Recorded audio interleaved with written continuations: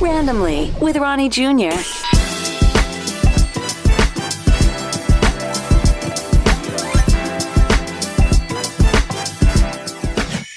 What's up? We are starting off with maybe a quick technical difficulty, but it's all good. Randomly Ronnie Jr., we are on the podcast and we are doing it live. We're talking to Cyrus, MTV, The Real World, The Challenge. I would say one of the best to ever do it, but actually I shouldn't say one of the best to ever do it. I should say one of the first to ever do it, because really people forget reality TV is a business now. When Cyrus started, it wasn't a business. Cyrus, welcome to the show. How do you feel about reality TV as a genre, as somebody who started so many years ago, and now you got famous people doing reality TV and making a lot of money? I think, being one of the trailblazers, I think it's an interesting situation. Like, we knew it was something when we were doing it. We knew it had legs, but not like this. The kind of money they're generating now is just a whole nother level, bro. And I'm just happy to be a part of it. Like I said, when we started, we knew it was something, but we didn't know it was this big. And the fact that it's gotten to this, I remember, reality TV is a fad, it's going to go away. Oh, no, and they were talking, people like talk shit to you. And I'm like, well, Robert De Niro just gave me a hug and says he's a fan. I think we're going to be around for a while. And that kind of thing was going on, It was a very different time. And when you look at all the stuff that you've accumulated since then, being on a reality show now, it's a dime a dozen. But when you were on a reality show back then, literally the whole world kind of knew you. You were popped into 90s pop culture. You had access to a lot of things. And you went to a lot of events and did a lot of cool stuff, which I'm going to talk to you about in a second. But what I want to ask you first is, when I show you this photo of young Cyrus, does this kid think... Disco collar? Does this kid think, like, was he shy, or was he like, I'm gonna attack the world? Or where were you at this stage in life when you were a youngster? Bro, I've always been a honey glazed ham.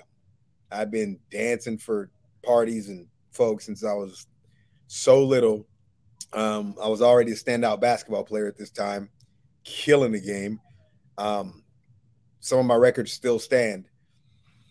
I think my high game was 69, and they didn't let me play the whole game. Like, I was just that guy back then. I had fun. I went really hard in everything that I did, and I definitely enjoyed life to the fullest, starting at a young age. Yeah, so I was in a bunch of commercials, Reebok, Nike, Post Office, like so many different little like nicks and knacks like that. So yeah. I love that, because a lot of the people who do Real World, they seem to have a story of like, oh, I just kind of accidentally ended up in it. I kind of feel like there's a little bit more honesty with you. Maybe it's because you're from Southern California, right? So there's always lights, camera, action around you. Always. I started in radio, and all of my colleagues tend to say, oh, I just ended up here. And I'm always like, nah, it wasn't that way for me. Like, I literally cared about this, blood, sweat, and tears, morning, noon, and night. Probably very similar to you. Yeah, I mean, that's just, coming up in Southern California is definitely, you have the bug. I mean, it is what it is. And I did kind of fall onto my show, though. I don't know if you heard the story of how I got on The Real World. I wanted to know a little bit more. Yeah, because at this time, had you left basketball? Like, because basketball was your number one goal. It was after school. So okay. I finished playing ball. I was the first in my family to graduate from college. And so there were some opportunities to go overseas and play. Nothing was set in stone, but they wanted me to go. And I was like, do I go? And end up basically starting a basketball league at MGM Plaza in Santa Monica, which is catty corner from MTV, right across the street. Okay. And I made basketball video games. I don't know if you knew that, but I made like the March Madness franchise, and I'm starring in 2 different video games, the M1 game, and Street Hoops. I'm in that too, where it's my moves and my likeness. Long story short, when I finished doing that league and making the video games, MTV had called to work behind the scenes for Beauty Murray Productions. I met someone, and they brought me in for an interview, and I was going to be a casting assistant because I wanted to kind of go in that direction. I figured I got my degree, I'll get a job. All I want to do is make $24,000 a year, have some benefits, that kind of thing. And man, it got kind of crazy, but I went in for this interview and said and did everything you could possibly do wrong in an interview, ended up being the right thing. By the end of my interview, I told my life story. 3.5 hours later, I watched them laugh. I watched them cry. They went on the journey with me, and they kept digging deeper and deeper. And it was like, at this point, you're not getting a job. And I was like, fuck, getting up to get out of there. You're thinking smaller scale. Yeah. They're like, no, in tears. We want you to go on the show. And I was like, can I get paid? And they all laughed. And next thing I know, boom, end up being in the semifinals. Yeah. And then still wasn't down with the show, wasn't paying that much money. A lot of people don't know that, but it was paying literally peanuts. I've heard recently what it is, and it's just what you hear. I want to see if you got the right information. What did you hear? Okay, can I do a high or below? Let's say below. I don't want to say it because it sounds so insulting. Say it. Below. Okay, it's below 6,000. And at the time, you guys filmed for about 5 months, so that's kind of crazy to say. Oh, yeah. We did 6 months. Okay. And I got 300 a week. Well, that sucks. No. If you're me, though, you can parlay that 300 a week into 25 years of touring the world. I'm sorry, 25 years, 27 countries, every state at least 50 times, and over 4,200 gigs.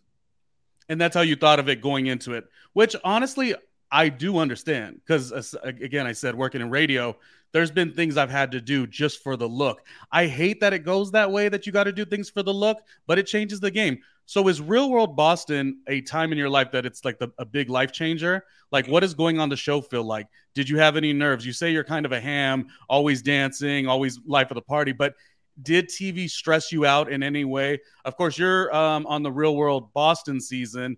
How do you rate that with other seasons? And then, of course, the question everyone wants to know is, do you want to see a homecoming? Do you want to get back with that crew? Do you think everyone in that group would want to talk again? I just want to know what you feel about the whole season and where it stands with the others. Well, to start, what's crazy about it, I would say that it was a very difficult time in my life. And, I always like to say this because I think mental health is something that needs to be talked about more. But I was at probably the lowest point in my life when I'd done everything society told me to do and I wanted to do. And I've been a standout figure in my community since I was a young kid, like the picture you've shown. And I still wasn't able to find a job. I was shot down in every direction known to man. And I've been taught all my life, go to school, play ball, get a degree, get a job. It's that simple. It's that easy. That's all you got to do, Cyrus.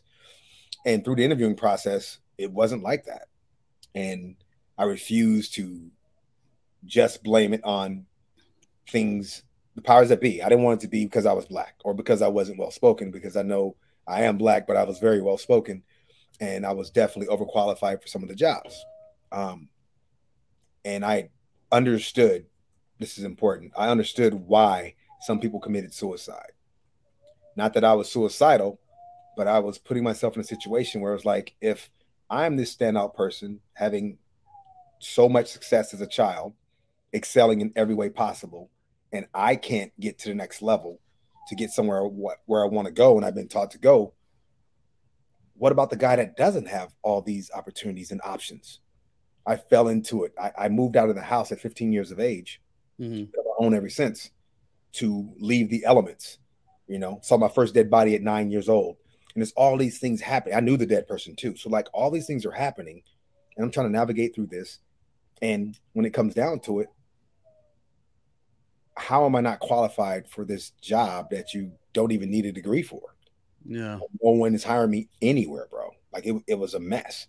And when I started to understand that, I felt like I had a story that needed to be told. And when I got in that interview process, a casting assistant, do you know what that is? Yeah. That's the person that goes and gets. You talking about a casting assistant? Yeah. Yeah. Casting producer, all the things. Cyrus, I hate to break it to you, but I've done a couple reality episodes myself. I know some things. But yeah. Fuse TV, the VJ search. Yep. There's some people out there that don't know though, so that's why. Okay. You're talking to an old school over 41-year-old, so I'm with you on all this. Don't worry. So how would you go in for an interview for a casting assistant and have 5 people sitting there interviewing you? It's weird, right? Yeah, it's intimidating. Yeah, and that's the goal for them too. But they asked me to go type this business letter, and I pulled out my 2 typing fingers and pecked away in the computer room. And I Okay. couldn't make the thing print. I'm very technically unsavvy. Babe, can you give me the charger? The computer's gonna die. Now that I think about it. We're talking with Cyrus of the Real World Boston. Right. Of course, that's what we're talking about right now. We're going to talk about the challenge, all kinds of other stuff, and his new entrepreneur, things that he's working on too. But you can't do anything without Bay, and you can't do anything without the charger. So we're having a good time with Cyrus here. So, okay, they're kind of taking you in. You're just giving them all the natural things, and this is what's making them see you as a different kind of person. So there was after I came back into the room, 45 minutes later, after pecking away, she looked at me, she started laughing. She was like, "We thought you left." And I was like, "Fuck." They're literally just having like a party. And I'm like, and she goes, "Well, let me see your resume and what you typed up anyways." I'm like, "Fuck, I'm not getting this job." So I walk over and I sit down and I reached in my bag and I had 3 different resumes. One geared toward what I went to school for, communications, minor in child psychology. One geared toward the jobs that I'd done, which was literally just work with kids. And then the third was 250 things that I would do to make a living. Oh, nice. And so I ended up pulling out the one geared toward kids. Didn't even look at it. Handed her paper, handed her that. And she looked at it and she goes, "Well, tell me about yourself." And I was like, "Well, I went to school in Hawaii. I played basketball out there. First in my family to graduate college." And she's like, "Okay." She goes, No, tell me about yourself." I was like, "Well, I moved out of the house at 15. It was a decision I had to make just because of the environmental distractions that were there. And I wanted to live." And she's like, "No, tell me about yourself." And at that moment, man, I thought of all the struggles. I think it was my 38th or 48th interview. That's what I was sitting on. And I'm like, fuck, I got to get something. And I literally was going to have a breakdown. I went back to the day I was born, which is a blessing in itself. I was born on a dirt road. The ambulance gave out of gas. So the Black communities had one white hearse and one black hearse, one used for funerals, one used for the hospitals. We were at a funeral and the white one wasn't there. It was at a church and the black one had been used and they decided to throw me in there. That one gives out of gas on a dirt road. When it gives out of gas, my grandma describes it as a bottle of champagne popping open. I pop out. My dad passes out. She does a swipe and all. You see the head is flat in the back. They lay me on the freaking thing as I'm out, and someone else is flagging down a road, a Pinto going down a dirt road.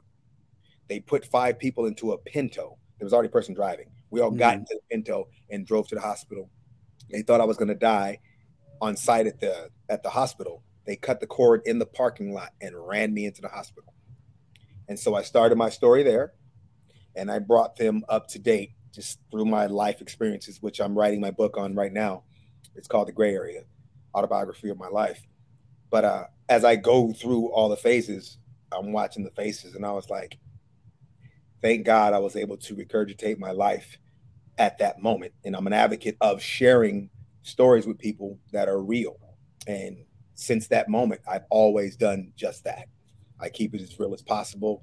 And I think that it's very therapeutic to get out whatever's in you, good, bad, happy, sad. It's very therapeutic to get out, but I wasn't raised like that. I was raised the complete opposite. So it was a struggle for me to do what I'd done. You were raised, don't talk about mental health, but at the same time, you had a near-death experience from day one. Yeah. So you have to compartmentalize that. And then you go to all these interviews, you're qualified, et cetera, et cetera. It's kind of coming all up to the line to this casting person because everything is a full circle moment, really. Well, damn. I mean, yeah. It was a lot. So that's the hard part of the show, of course. And thank you for sharing so candidly. When you look at your cast now and see, everything from fashion to how everyone's grown up and changed, do you look towards wanting to ever revisit this experience, or is this better set where it was in the 90s, or does this feel like something like, we got more stories to tell, we'd like to do a homecoming, they're interested, or, and how does it rate? How does it rate to all the seasons? Did you feel like The Real World was something you wanted to be a part of for a long time, and was this like the high point for you? I just feel like we definitely have some more stories that need to be told. And I think with current climate of the world right now, our cast is the stereotypical real cast. And if you want to hit on all stereotypes, you would definitely pull us out of the board because all of us fit into the stereotype, but we also have extended way beyond the stereotypes that we're in. And I think that's a beautiful thing. And I think the way they casted the show in the beginning, as opposed to the latter shows, you definitely have more of a real world cast with us. I got us all together during COVID on a Zoom call. The entire cast. Wow. It was amazing. And, there's a lot different, should we say, personalities now than before, and everyone's definitely grown up, and there's definitely a family element that's involved. But also, worldly views are so out there concerning our cast, I think, which would make amazing television. The problem with our show is we don't have to talk about any topic. There are so many things in the whirlpool of our cast alone. Jason's has his own casting company, and he's, one of the only independent casting companies in Los Angeles. He's been doing it the whole time. I've worked on 40-something shows myself, but he has his own company currently doing big shows. Then you got Montana, who has her own business, and she's in acupuncture and chiropractic, kind of work like that, in a very prestigious part of Los Angeles at that. That's a huge deal. Then we have Sean, of course, the ex-congressman, ex-friend, whatever you want to call him. The news, you see him every once in a while with Rachel, and it's something. Yeah, that's another crazy one because I'm one of the reasons they're together. I got them together. Oh, I didn't realize. On the first challenge, they were in LA, and me and Sean were friends, of course. So there was an event at Yacinda's house, and he's gawking over Rachel and won't go over there. And I'm like, dude, you have absolutely no game. He was terrified to talk to the woman. And I'm like, me and Rachel have been friends already for a while. So I had to, kind of set that up. I made that happen. But what do you think causes the attention that they get? And you said the word ex-friend. You feel comfortable saying ex-friend? Is there like an actual, we were friends. We don't talk. Right. My thing is like this. During the time of many big political things, TMZ is calling me to get my opinion of his views. Now, I know Sean as the man, not as the politician. These are two different things. One to me is reality, and the other is business. And then at some point, you really start believing that shit. They do whatever it takes to get the clicks, and that's on both sides sometimes too. And all of it's pretty ugly. You wish people could land in a more natural space, but do shit for clicks, bro. You don't either. See, that's me. And if that means not going on the show, then I guess I'm not going on the show. Yeah. Biggest joke to my other half was I'm gonna get somebody in the throat to get back on the show. I'm just gonna first punch him on the throat. They'll bring me back. Come on, that's so not Cyrus. But it was a joke I had to put out there. I even talked to TJ. I'm like, TJ, what do I do to get back on? Like, can we finish this fight that we almost started? Like, is that going to be the hype you need? I'm like, because I like you. I'll thump you in the forehead or something. It is what it is. He's going to make quality TV. Yeah. Yeah. So it's like, there are certain things in life that I can't put aside. And if you don't stand for standard human rights, I can't fuck with you. I don't give a fuck if you're my mom, my best friend, my teacher, professor, whatever you are. If you don't stand for normal human rights, I can't fuck with you. I don't care who you are. And that's just it. If we can't put that first, and some of the things that have been said are just horrendous. And that's just, there's no excuse for that.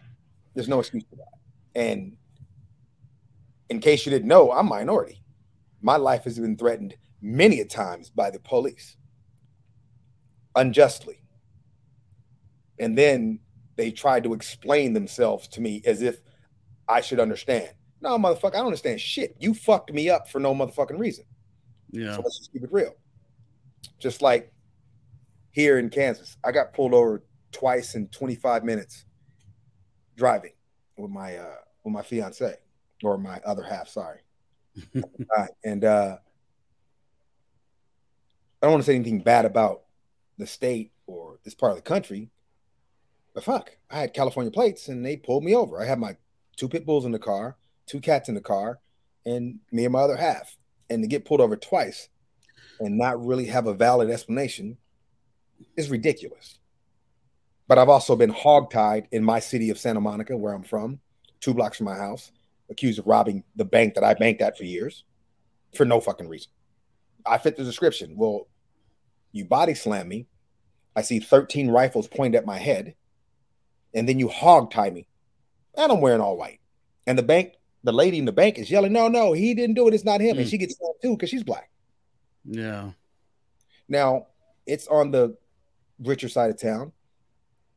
But at the same point in time, there was no excuse for that. And when I complained, the police chief was trying to convince me that I should understand why that happened, because they thought, oh, you shouldn't. Wow. You should have to understand. To make it even worse, Yeah. I got pulled over. No remorse or anything. Yeah. MTV. In front of MTV. Here Mm. I am, blinged out like I do. That's just me. Yeah. And I'm in my white convertible 89 Blazer on 38s. Had sounds in it, and they followed me for like 2 miles.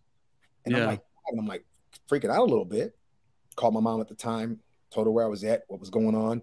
They got me to pull over, and they're I don't know if you know what it's like, but I have guns pointed at my head again, directly in front of MTV, and they're yelling orders. And I thought 2 things. I thought, 1, maybe I'll be safer because there's more people there. 2, it's MTV. Maybe they won't act a fool because they know the media's right here. They're yelling orders. I didn't even put the truck in park. I remember, and he's yelling, put your hands out the window first. And he's like, and there's no window because it's a full convertible, but he's yelling at me to turn the car off. And I'm like, I can't turn it off. It's not even in park yet. I'm still in drive with my foot on the brake because I'm freaking out. I reach over with my left hand after he tells me to. My right hand's out the window. My left hand's over here. And I'm putting the truck in park. And he's telling me to reach outside the window and unlock the door.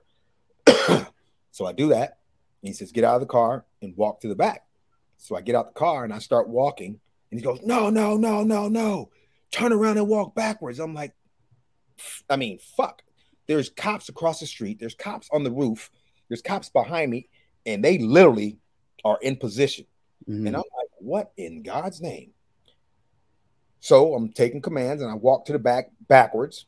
I get there and he's like, no, walk to the curb. I turn to walk. No. Sidestep to the curb. I'm like, motherfucker, this is the first time you ever said sidestep. And it's terrifying when you know, I don't know what they're thinking, but I get to the curb and the first lady come over and they get me to lay on my stomach first. The next person comes over and they literally tackle me. I'm already down. He's in my back and they grab my right arm and they pull it back so far. I'll never forget that shit. And they handcuffed my right arm to my right leg and my left on my left leg. And they didn't even set me up. They let me on my face for a while. And the whole building, all the employees are outside on the curb. And I'm sitting there mortified. And it was down for about 10 minutes. And then they go, oh, wrong guy. And you know what they were looking for that day? Probably someone completely different, but I have a white convertible Blazer. That's on 38. Doesn't look like a pickup truck. They were looking for a white or Hispanic man in a white pickup truck. Oh, damn. And like the moment you saw these black ass humans, no excuse. Never had guns and done all that, but they did it anyways. And my point being, I'm guilty before I'm innocent because I'm fucking black. So I tell motherfuckers all day, fuck the police, fuck the system. It's bullshit. I got friends that are cops and they know how I feel. I don't give a fuck. Fuck that, fuck you. Because something ain't right. And there's not all bad cops. Well, if you're a good cop and you saw a bad cop do a bad thing and you did nothing, that makes you a fucking bad cop. Yeah, and we still have a problem going on regardless. So even to like do the individualized, like there's a good cop here, good cop. Great. It's just talking about a problem in general. And, you know, even displayed on Real World Philadelphia, Karamo and MJ, like there was that little bit of an experience where I think it was the lack of knowledge. MJ's portion in this was he didn't realize that this is a regular thing. And once Karamo said, how many times? MJ was like, oh, it has not happened to me. The weird thing is, if there's a thing that is not what you're going through, why speak so boldly about it? That's what I don't understand. So you mentioned, I just feel like it's I'm an advocate of getting to know people that are completely opposite of me. Yeah. I grew up in a multicultural environment. I remember the day I met my first Asian friend. I remember having tons of Latin friends. I remember having white friends from overseas, and we all interacted. I'm still friends with these people to this day. Yeah. And that's what the beauty of Santa Monica was. It's changing now, but that's what the beauty was. And I'm an advocate of visiting other countries, seeing the fucking world. Don't think that this is it. Don't think that America's the only fucking place.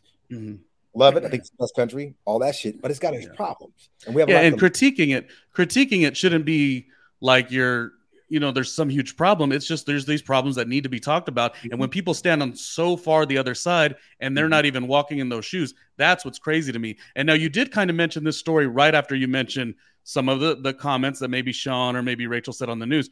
Did they speak on those issues? And is that what you were saying TMZ was wanting you to talk about? They just wanted me to speak on some of his policies.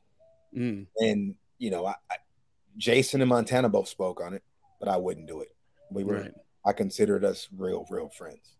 And so I just can't, I don't agree with throwing someone under the bus just to get that publicity, and they wanted it from me more than they wanted it from those two, because we were really friends. And that's what, it hurts me that he has evolved into having those views nowadays. Yeah, it is. And I'll be cordial.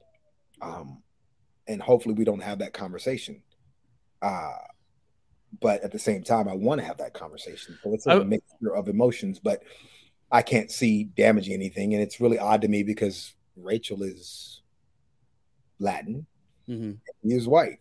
And she's, to my knowledge, she was more Republican than he was, which I have friends that are Republican, but it's these policies and these things that they're saying about people that have fought for our country as well. Well, I guess I'm in the same boat as you, where I feel like it just would be a very good real world homecoming because people are so different. And then you also talk about the structure and the fracture of friendships too. Like you almost got to be like, how did you end up here? But that's the beauty of it. Like, yeah, saying is that in the house the first day, I remember everyone wanted to go home after dinner. Motherfucker, are you kidding me? We're in Beantown. On day one, they didn't want to go out. No, there's 30-mile radius, bro. When that camera is rolling, you go out. Hell yeah, it's time to go. There's a game. You got to play the game. I was I personally myself, I was in the top 100 reasons why to watch television. Rolling Stone, and I was like number 47 or 48. And it says something about my party antics and the way I get down out there. And that's what when I was like, yo, anybody trying to go out? And that flannel goes up. And it was Sean. He was like, let's go. And I was like, boom. And we were so different, but yet we found some commonalities. Like the athletic part of things with us definitely resonated. The fact that he has siblings, I have siblings, like we found some commonality and we became actually friends the first day. That was a beautiful thing. Well, in that case, like I said, the Homecoming, I'm watching season 1, 2, and 3. Love them all. Yo, 3 is fire, ain't it? 3 is fire. Oh, we're going to talk about that. Yes. That's my girl, though. And it's like, okay, wait a minute. So, yes, I think when he says that's my homegirl, I think we're talking about Julie. Yes. Is that who you're talking about? So, notoriously, or not notoriously, but like famously, Cyrus and Julie have been friends. And this season, New Orleans, I think, is just such a great series. I think everyone's bringing it, really. What are your thoughts on the reaction that she's getting? Because she's really throwing everyone for a loop. I mean, you guys did an Eminem music video, so you really know this girl. Well, we've done a lot. I mean, beyond that, we've toured through so many states and spent so much time together. It is crazy. And, like, that's not the person I knew. I will admit that she was definitely she was on the naive tip. But we were younger at that time. One of the crazy stories about us, though, is that she was going to be on that 9/11 flight. I did see there was E had ran a Real World special or something like that, and I'm very familiar with that story. I was the one that called her that morning. So when you called her after the news, what are you expecting? Well, she's notorious for missing flights.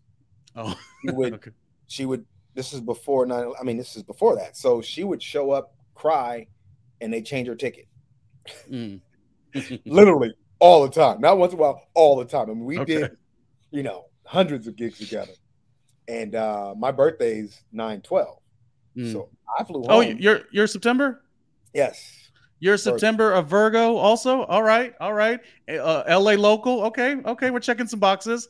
Also grew up in Southern Cali and also a September birthday. My birthday's on the 5th, Labor Day weekend usually. Oh, yes. Okay. Oh, yes. Like 41 and just getting started, baby. Just that, yeah. It's about to be 51. And by the way, the I Am Cyrus is done. You got to put up my other website, which is my other website is RZA-Entertainment-LLC.com. Oh, okay. So I'm the one that does all the parties. I had to wipe the I Am Cyrus off. Someone switched my Twitter handle. I can't do that. When you say parties, this is like when you bring all the cast members together. I guess you could talk about that. Talk about your throwing these parties, throwing these events, being a very dapper dresser for one.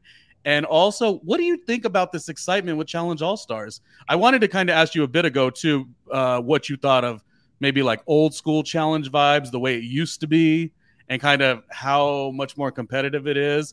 But nonetheless, give me your experience on being back on television, being back with this group of people. Does it feel different in any way?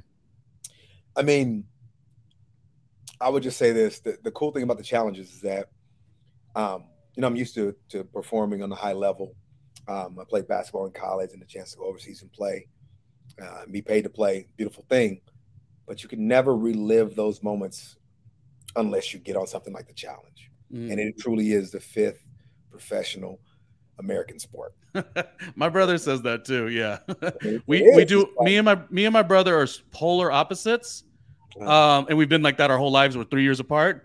However, we do a challenge recap since season 1 of All Stars. So we've done All Stars 1, 2, and now 3. And it's like this one bonding moment. And he used to say that because my brother's all sports, and I don't really follow sports too much, but it's our one show that we get together and we just kind of like love the series. And the All Stars has been a real treat.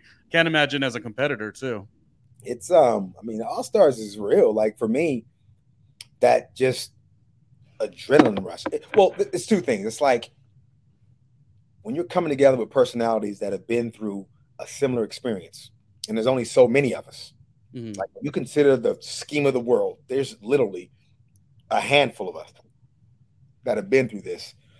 You do have a sort of fraternity, sorority-ish family, if you will. Very dysfunctional, but you have that. And I don't dislike anyone, if that makes any sense.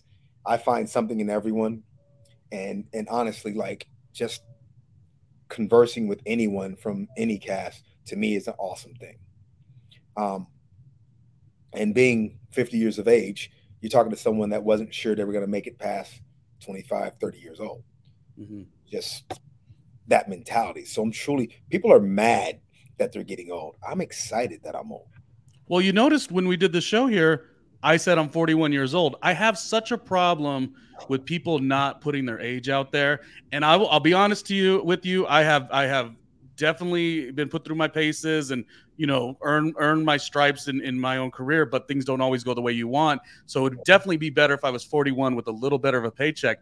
But just to say you're 41, to own it, and just to sort of set that tone, I feel like we're doing a service for the next generation. Like, you got to do that, because otherwise everyone's going to try to fit into that 26 to 35-year-old box. And I'm just like, nah, I'm gonna keep pushing, and I'm 41 and I'm fabulous. Let's get busy. Like, I mean, it's interesting you said that, because my other half, he looked at my stuff and she was assuming I was 10 years younger, because I'm in LA. For me, you never want to get older because you're gonna miss out on work. So I call it I was a Hollywood 40 at that Oh, time. right. Yeah. So really, that's 50. So it's 10 years. That's just what we do there standardly. And one of my boys called me out, a mutual friend of mine, before we got together. Like, this was like, what? That fool's older than me. What are you talking about? And she was like blown. I was like, look, we didn't talk about it. We should have talked about it, but I have nothing to hide. But it's interesting that you just said that, though, because it's funny to me that these entertainment meccas are different than the rest of our country. The way they view age, yes. That's a standard thing, but it's like, yo, I had to find the clock back. That's why I went and got rid of my pony cake and got this 6-pack. Okay, now calling me 6-pack side now. I'm shutting it down. I'm dying to know that, and that's so good for your age too. 50 years old, at the best shape you've been in for years, or at all. A little bit of vulnerability I'll share with you, because I definitely go through the ups and downs with the weight loss as well. Oh, wow. Yeah, and the picture on the left is actually when I was younger, and the picture on the right I was older, and then I'm back to struggling. Wow. But I was going to ask you, so I definitely sympathize and understand that, just like transformation of the body, which becomes mind, body, and soul. The other part I wanted to ask you is how the heck you did it. But I wanted to say, is it one of these things where you started getting in shape and then you found love, or because you found love, you started getting in shape, or do you even know? That's a great picture. No, I was big. Okay. My slogan was "Big Side Baby." That's what you would say. Now they call me half a side baby. Right. We were, when we met, so how do I explain it? She was giving me the Heisman for like a long time. Mm-hmm. I was getting one word answers from her, like hi, like no, maybe, not today, like that kind of thing. No love. And that's just not me. So problem with me is that my brand was side of the party guy. So mutual friends and just mutual businesses would be like, yo, Side, we're having an event. I want you to bring some girls through. So it's not uncommon to see me rolling with 4, 5, 6 to 10 girls. That's just how I rolled. I would bring the party to the party and create more of an ambiance.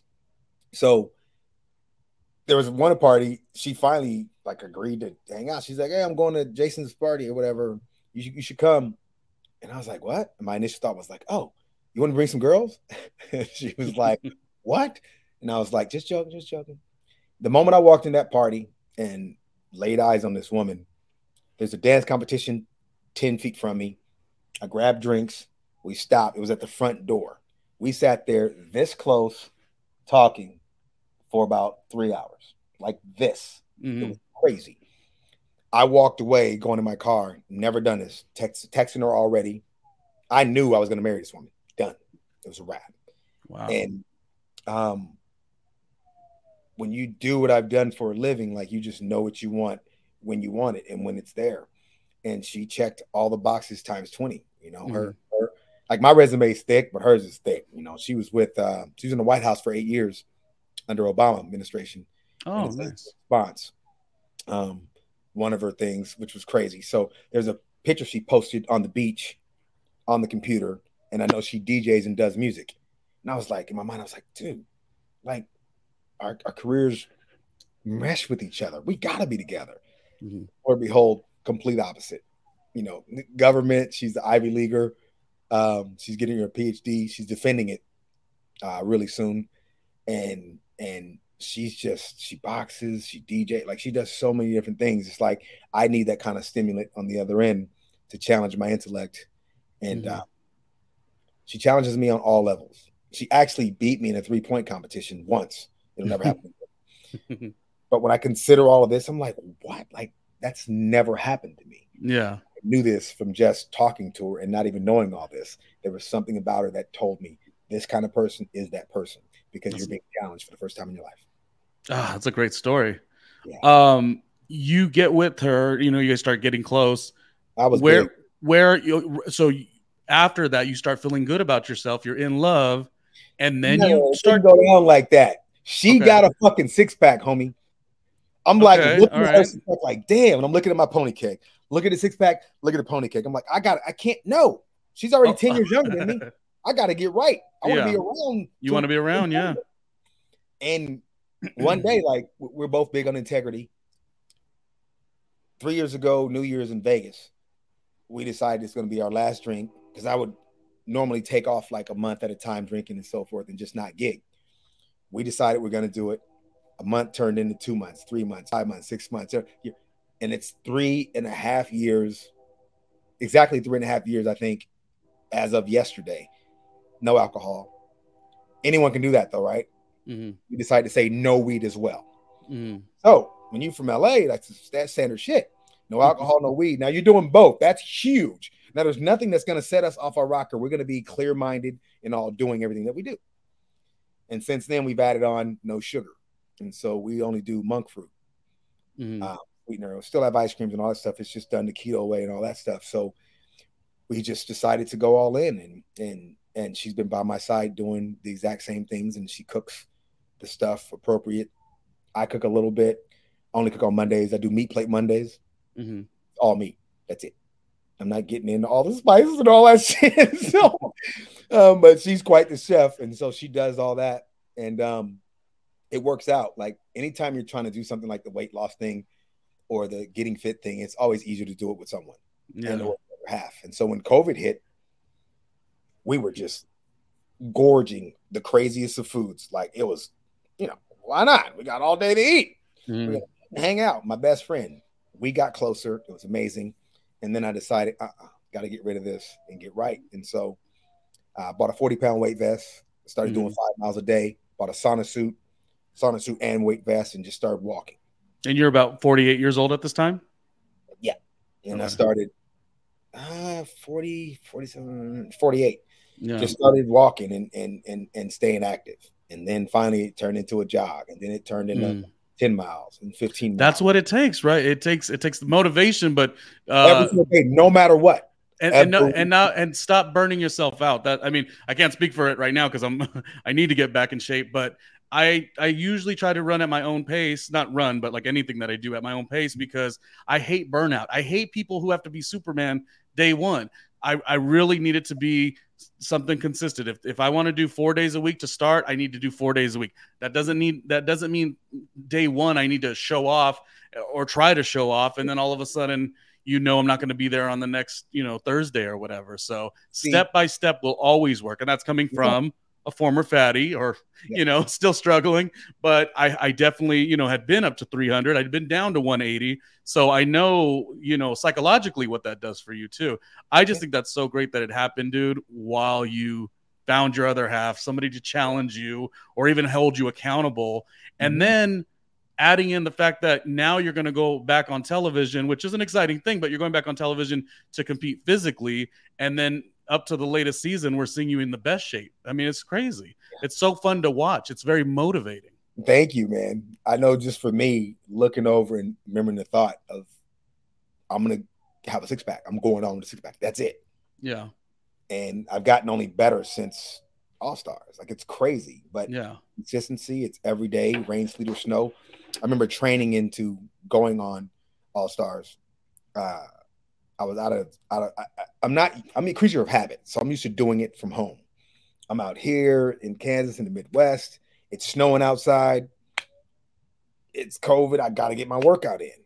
Yo, I'm out there in my sauna suit, weight vest, trekking through the snow. My beard, because I sweat a lot, is getting frosty. I've never seen this in my life, bro. I'm a California kid. So I'm out there getting it. And I'm like, this is what it takes, because the normal person would not be out here doing this. Yeah. And I by no means consider myself a normal person.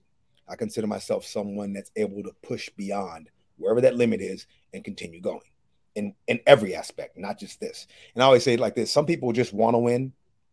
I expect to win. And not just the challenge, in everything. So to me, life is a competition. I'm competing against myself every day, all day. That's what I do. So you were born for the challenge, because you take it to basketball. You take it to your unfortunate and scary circumstances, some of the stories you shared, and you just want to push through in some type of way is really what it is. And that's what we keep seeing on TV. Yeah. People, I don't want it to sound like I had a tough, horrible life. No, motherfucker. I loved every last minute of this shit. I don't look at the negatives and positives. I slow down, embrace whatever it is, good or bad, feel the entire thing, because I think we're here to feel shit, feel all the goodness, all the badness, and then get right back up to speed where I was going. And that's it. There's no, I made a mistake. That shit doesn't exist. Mistake is a word that was created. This is a path that I'm on, path that you're on, path that they're on. Everyone's path is different. The way you perceive that path will make you successful or not, which is also another word that was created. And so my whole thing is like, don't put boundaries on yourself. Every fucking thing I told myself I was going to fucking do, I fucking done. Period. Across the board. There's 2 things left on my thing. One is getting into a blockbuster movie. Period. Okay. The other is finishing my book. I haven't done those 2 things. So now I'm in the process of recreating more goals for myself that may give me satisfaction. Not no one else, fuck everyone else, just for me. You know, and that's what this is about. I think I feel like we have to continue to push ourselves to progress beyond the normal scope of things. Yeah. And if we all imagine if the world did that. Holy shit. Better communication, that's for sure. But you're right. We got to pivot. We have to pivot, and then we got to take those experiences and kind of regurgitate them back. I'm just from what you're talking about, I'm already getting the tease for the book, you know, so that'll be exciting when that does come out. As we wrap up here, I did want to just kind of ask, when you think about the challenge and all these contestants that you're there with, are there any like best friends that you've been making, or just even stories from being back with them, and how exciting that experience has been? Who really stands out to you? Well, first off, I don't know if you know, but it's the Godfather's birthday today. Yeah, Mark. Mr. Marcus's birthday. So he's someone that I was watching him when I was doing my show. Like, you know, it's really weird to be watching Miami Real World and the Road Rules while you're going to be on the same situation they're in. So me and him go way, way back like that. Beth is my girl. Consider her family. Like, that's my girl. Latarian's always been a good friend of mine. Derek's and Nehemiah's, they're all friends of mine that I consider actually friends. You know, I'll be at Derek's wedding. I think it's next month. This whole, like I said, fraternity, dysfunctional family, whatever you want to call it, you know, I just feel thankful to be a part of it. And I know I may not be the best at any of this stuff, but I'm a part of it, and I have my name engraved in the wall. You know what my brother said? Like I said, we do the recap of the challenge. He noticed right away that whenever TJ does his salutation with the person, it's either see you never, or it's done with such a high respect. Yes, recently got a high respected, you know, goodbye, and then you did as well. So I mean, even when you go through eliminations, it's no one really wants to see that. They want you there. So you're putting your heart on the table, and it shows each and every time. I'm trying, man. Thank you. It's like I said, it's not hard to try when you're being organic. Mm-hmm. When you're trying to fabricate something, that it becomes hard. Well, I don't think the Challenge All-Stars is stopping anytime soon. I freaking love it. I like Real World Homecoming. I think Paramount Plus is making programming just for me because, you know, I stopped watching the Challenge, you know, the regular season 37 and 38. They're good, but they're just, you know, a little younger. They're not bringing like reality stars necessarily. It's like, you know, anybody. So this nostalgia and the character development of even the, you know, seeing everyone grow and have new lives and stuff is really great. You mentioned Mark. All the cool things you've done, as I mentioned, you did the Eminem video, and I'd love to know. The fuck out. Huh? Yeah. The fuck out. With Julian Puck. I want you to tell me in a second what other cool things you did in that like real world fame that you had. But you did something that was very intriguing, and Mark was there too. I think Mark was on the Road Rules at the time, and you were a referee, and it was with Kobe Bryant as well. Tell me about that story. That was quite the gig. I get a phone call from Buna Murray, and they're like, "Oh, you know, I ran basketball league, so they're like, yo, we want you to come up and officiate this. You still have your stripes and whistle?" Of course. And if I don't, I'll get it. Yeah. I'm always ready. It's gonna be a Road Rules thing, man. I get there, bro, and I walk into the gym, fucking Kobe Bryant and Reggie Miller. What? I was like, damn. And Kobe actually said, "Hey, what's up, Cyrus? Me and the family watch your stuff. Like, I'm a fan of yours." Mm-hmm. That kind of fucked me up. And I'm like, this is early on in his career, but this is dope. Like, this is a really cool thing. And he signed the ball for me, which got stolen. I'm so angry at that. But it was quite the experience just to be a part of that kind of thing, to think that Murray or MTV would consider me for something like that. And I didn't even know what I was going to be doing at all. Yeah. I thought I was going to be doing something wrong. No, I'm doing a game with the road rules in real world against these two legit Hall of Famers. Yeah, and they're excited too. Like everyone on set was excited, it looked like. Yeah, that was so much fun, man. I had a blast. That was really cool. But I would only say that I am the master of odd jobs, if you will. I've done so many different odd things. I don't know if you knew I was on Baywatch for 3 years. That was my college job. Doing what? I was acting. I had I had 13 speaking roles, I believe. I was up to be the first Black lifeguard, and I lost to Tracy Bingham. If you guys don't know who that is, Google her. She was Miss Black Barbie like that year, and there's no competing with that. me and the Speedos was nothing like her. I know who you're talking about now, because I remember. Yeah, no, she was quite popular in the day. Yeah, she was bomb. But anyways, so everyone from college knows or knew Baywatch and that. And actually, a couple of fans have posted footage of that, which I haven't put up yet. Maybe I'll put it up today because it's Throwback Thursday. But for me, it's just like people have called me to marry them. Huh? What?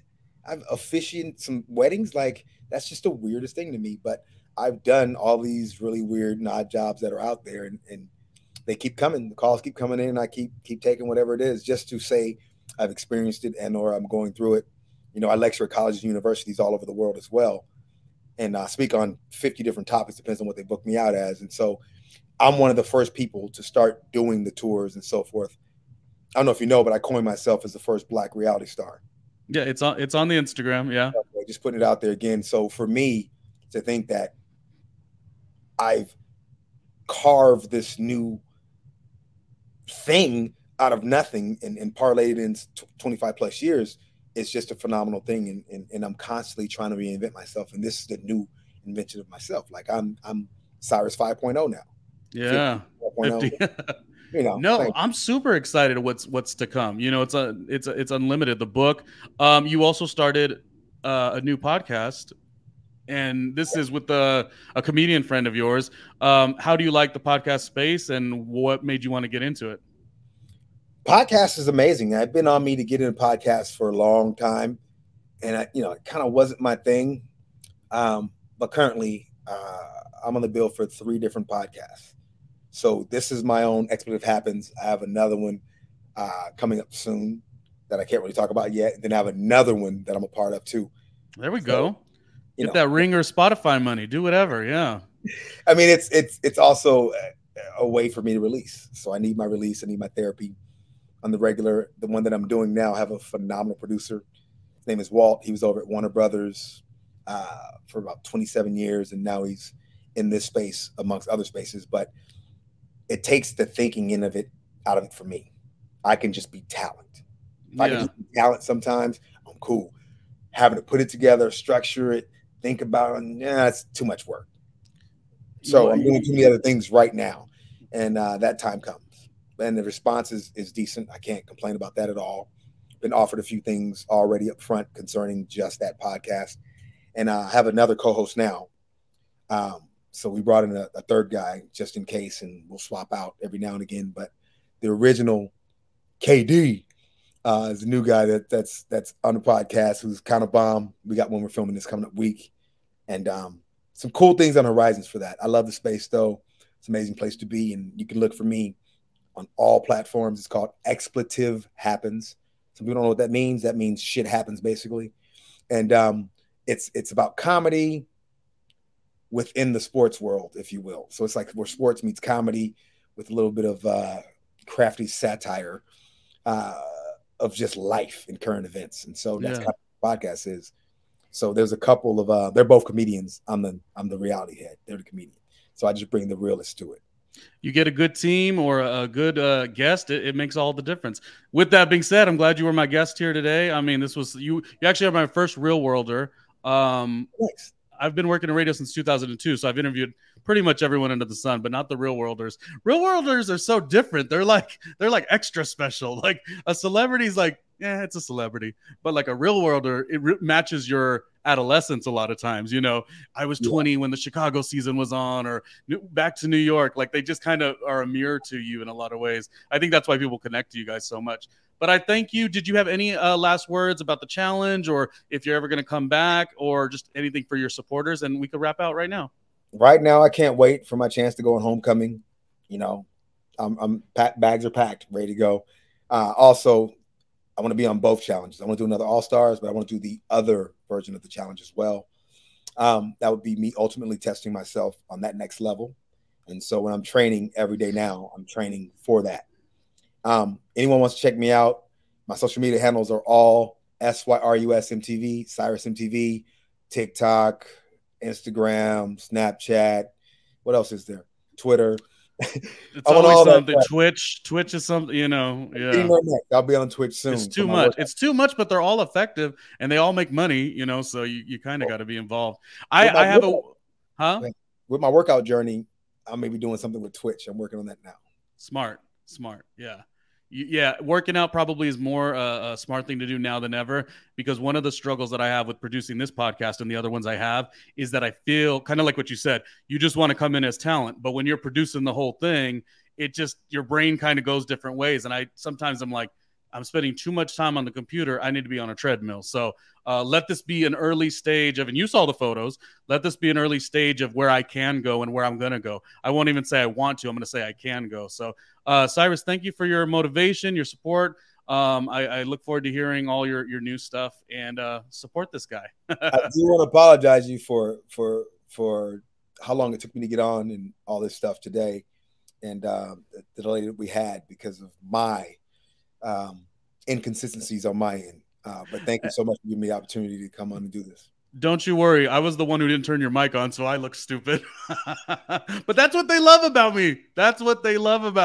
Lovable hey, Ronnie. He talks a little shit, warm-hearted. You know, I'm perfect. So I love it. Anytime you need to come back, man, I'm there, brother. Just let me know. Let's do it. I'll talk to you another time. Thank you, Cyrus. And life is a challenge, and you keep pushing through. So it's good to see.